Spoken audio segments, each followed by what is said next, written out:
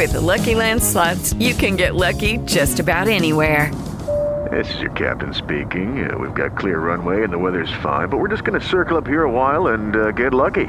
No, nothing like that. It's just these cash prizes add up quick. So I suggest you sit back, keep your tray table upright, and start getting lucky. Play for free at LuckyLandSlots.com. Are you feeling lucky? No purchase necessary. Void where prohibited by law. 18 plus terms and conditions apply. See website for details. It's Realistic Fitness. Here's Paul and Ian. Hey, it's another episode of Realistic Fitness. Boop, boop, boop, boop, boop. That is Ian over there, who supplies sound effects and also all the knowledge on the program. Ian Manning. Hello. Who is a physical therapist, a TPI certified trainer, all-around fitness guru. Yeah. I'm Paul. I'm just here just to host. The lovable idiot. Ask the obvious questions. Thanks for adding lovable to idiot. I do appreciate that adjective. It's because I love you. Really do. Well, a few episodes ago, we got onto a topic about natural movement. Mm-hmm. Ryan McGowan. That's it. This Yeah. primal fitness thing that's going on. And I had read a book, which Ryan had read it as well, and it's the same author. His most famous book was Born to Run. Yep. And it was about these guys that do ultra marathons and all this thing. Well, his latest book is called Natural Born Heroes, and it's a fascinating topic about the Nazis on the Isle of Crete and how critical. People don't realize that in Greece, the Isle of Crete was the turning point in World War II because the locals there were such great resistance fighters. Yeah. They actually kidnapped a Nazi general. Pretty crazy story. So McDougall's the author, and he ties this all together in talking about a history in Greece. Well, we talk about, the Olympics were founded in Greece, but there's also this ancient form of Greek martial arts, which he conjectures spread to the East, and how we have the Eastern martial arts, jiu-jitsu and all those things that actually have their source from the Isle of Crete. They swam over to show it to us? I guess so. Whatever the heck was going on there. But it's a fascinating book within that narrative. And in that narrative, he takes a ton of sidetracks in talking about the conditioning, the athleticism, the history, the nutrition of these people from the Isle of Crete and how they were just, they just threw the curveball at the Nazis and screwed up their effort. Well, it was people from the island, but also British soldiers as well? British soldiers had come to help with the resistance fighting. Okay. And they had learned all of these things from these local, and a lot of them were like shepherds or shopkeepers or whatever. But the whole history of Greek mythology, like they take this stuff seriously, and had it's kind of where it's born from. I mean, yeah, right. But and they say the Isle of Crete is so extreme as far as the mountain range, right, that it led to this, and really where marathons were founded in early Greece as well. So how'd they well, you don't want to ruin the book, right? Well, no, I do. I do kind of want to ruin the book. So how did they kidnap this general? Well, they were able to kidnap him by kind of hijacking his car when he took a turn going back to his house. Kind of like when the Nazis found the car, there were like cigarette butts, like a book. They threw all of these hints to try to tell all the Nazis that, well, you know what? We've already kidnapped this general, and we've taken him off the island. But they had not done that. Right. So that was just a plant. What they had to do, and this goes into the whole the physically demanding part of it, is they had to tie him onto a donkey. And they made it over this like ridiculous mountain range. Right. It's like a whole rocky pass. Yes. Right? So they talk about the fitness that this whole history of the Isle of Crete had, and how these people were so athletic, and it ties into all this whole natural fitness movement. But when the Cretians train, they were just living, right? They weren't like purposefully training. Right. So I guess that goes into what a lot of people are calling natural movement or natural fitness or fitness, functional fitness. Mm-hmm.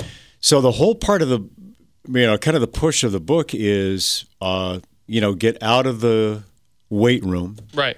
Almost get out of the gym itself. Yeah. and start doing stuff outside. So what did they give any examples of what that would be?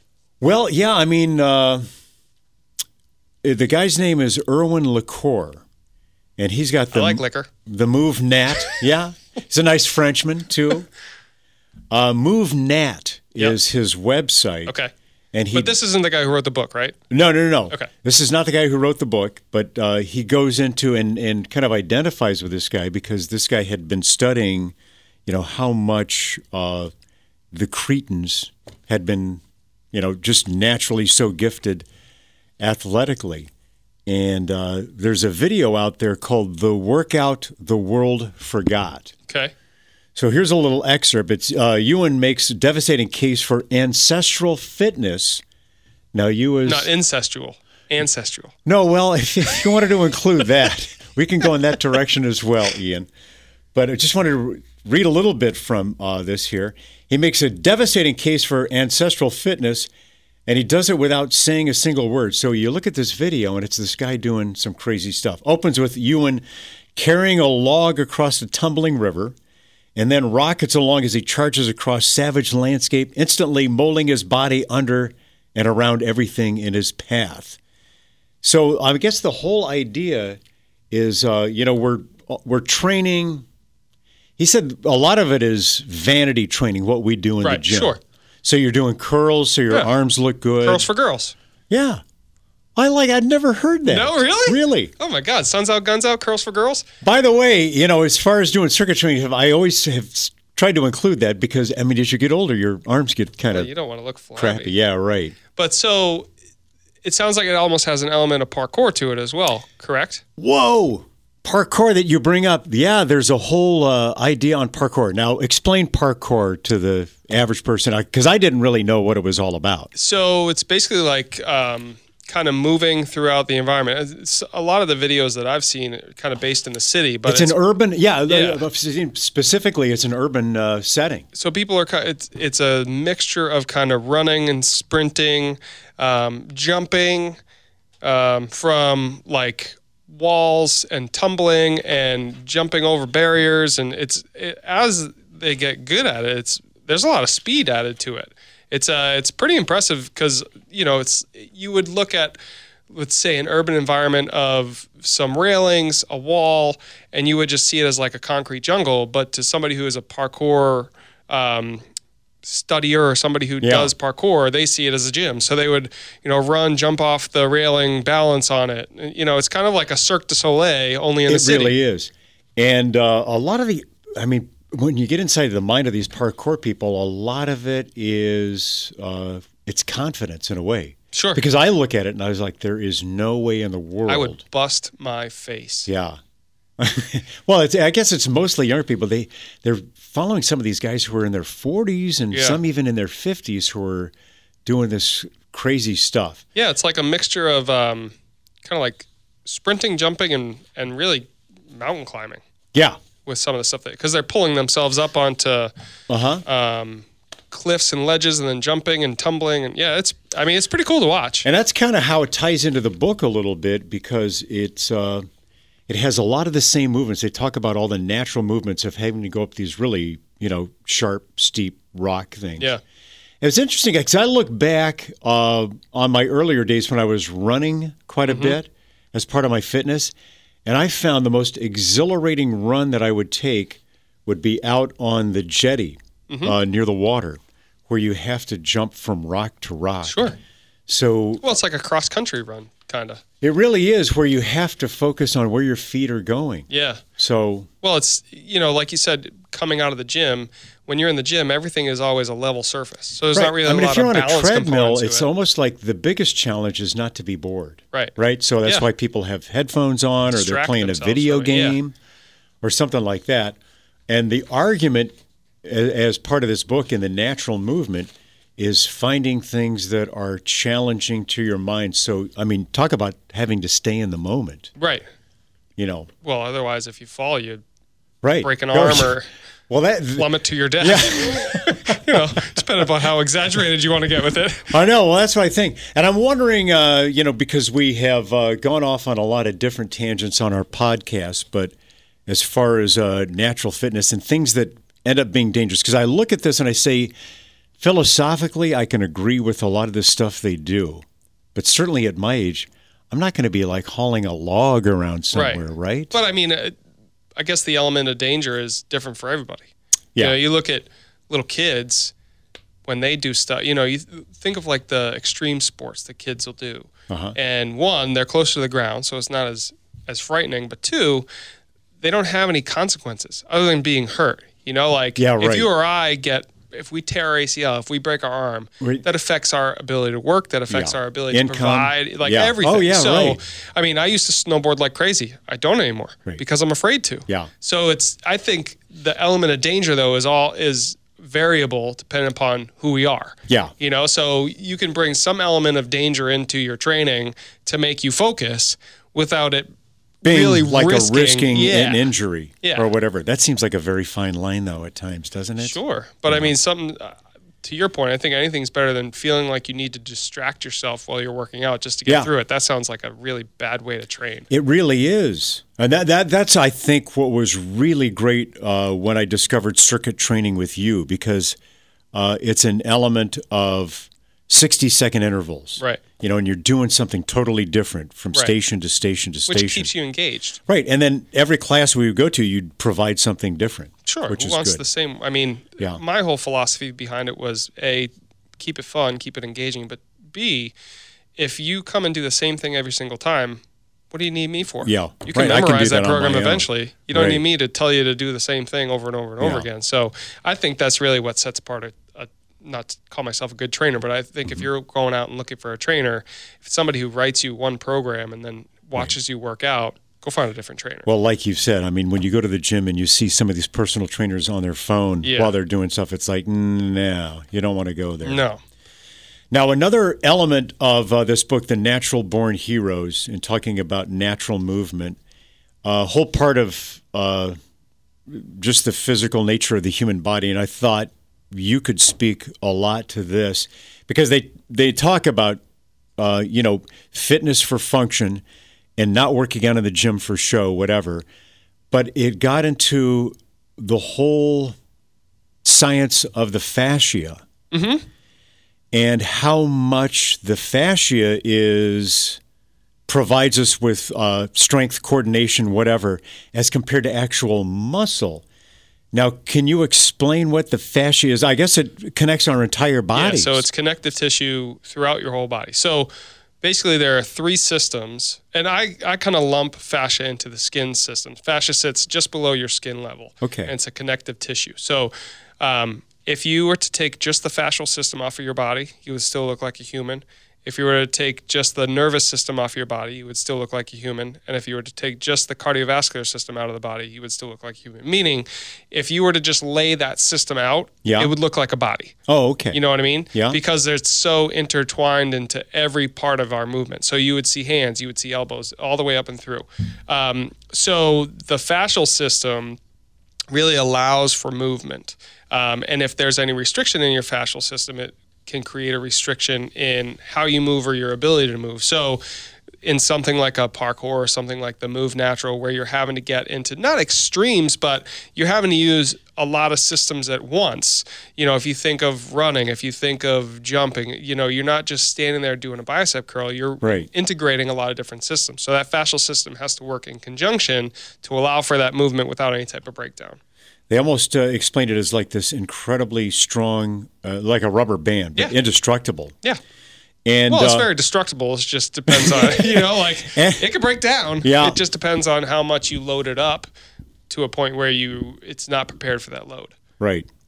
And how important is that? When I think of like a tennis swing or a golf swing or a baseball swing, it seems like, is the whole fascia system kind of engaged in this? Yeah, sure. So, you're creating almost like a twist, a coil. Right. And then you unravel that coil. And that's how you And that's what provides swing. power on either a serve or a drive or whatever. Now, is there a way to train the fascia? Is there a way to condition the fascia as opposed to a muscle group? Or is it just so intertwined with muscle groups that, I don't know, what keeps your fascia healthy?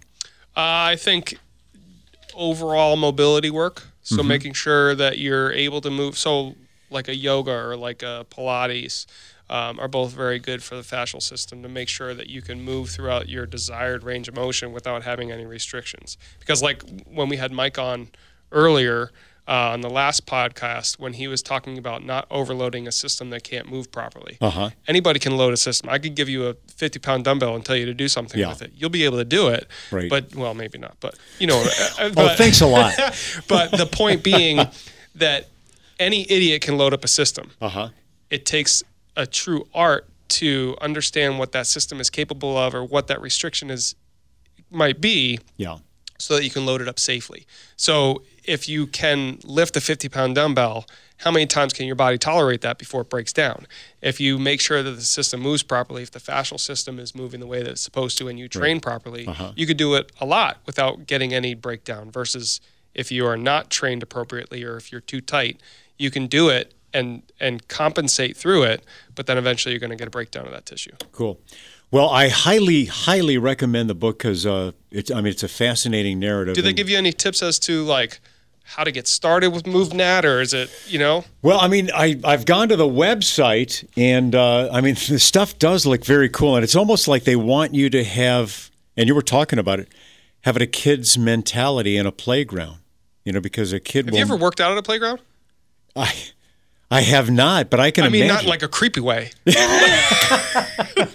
But like, so I actually have started to work out. We live near two schools. So you're using the playground? Yeah, now? 100%. It's awesome. Tell me about what you do, because that's what they talk about here is that, you know, you want to recreate, and they talk about the Tough Mudders that have become popular, things like that, but it almost incorporates play into your workout. So if you have a playground, what have you been doing at the playground? So, and also what Mike was talking about, getting up early. So now I get up at 5 a.m. Okay. Because I have to find time for myself, and I wasn't doing it. And you haven't been doing it for a while, but now you're getting back into it? Yeah. At the playground? Yeah. All right. So before kids show up, so I don't want anybody to think I'm a creep just sitting there. I'll bail you out from the police station if necessary. So we have a playground right near our house. Yeah. So I run up to the playground.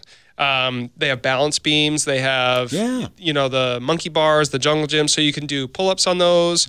You can do inverted rows. I do planks, like elevated planks. So there's that element of danger. Whoa, okay. So you don't want to fall on your face. You can do jumping up onto the boxes. You can do squats. Like there's so many different ways that you can do this variation. So I do circuit training at the playground, just using all the different elements because it's a free gym. Well, I'll tell you what, if you see a lonesome Ian on a seesaw at some point, you might want to Don't bother me. It's part of my programming. Yeah, right. Oh, that's a cool idea. We should do a video on that, do a workout at the playground. So we'll get working on that. Again, talk about on YouTube, do a search. Yep, for Manning Golf PT. All right. A lot of great information right there. But thanks for listening to the Realistic Fitness Podcast. And make sure you subscribe and tell all your friends, and we'll meet you at the playground. See you next time, people. Hey, thanks a lot for listening to Realistic Fitness. If you guys don't mind, subscribe to the show. If there's anything that you'd want to hear about, let us know in the comments below. And please share with others so they can get this great information too. You found it, the Realistic Fitness Podcast. Judy was boring. Hello. Then Judy discovered ChumbaCasino.com. It's my little escape. Now Judy's the life of the party. Oh, baby, mama's bringing home the bacon. Whoa, take it easy, Judy. The Chumba life is for everybody. So go to ChumbaCasino.com and play over 100 casino-style games. Join today and play for free for your chance to redeem some serious prizes. ChumbaCasino.com. No purchase necessary. Void where prohibited by law. 18+ terms and conditions apply. See website for details.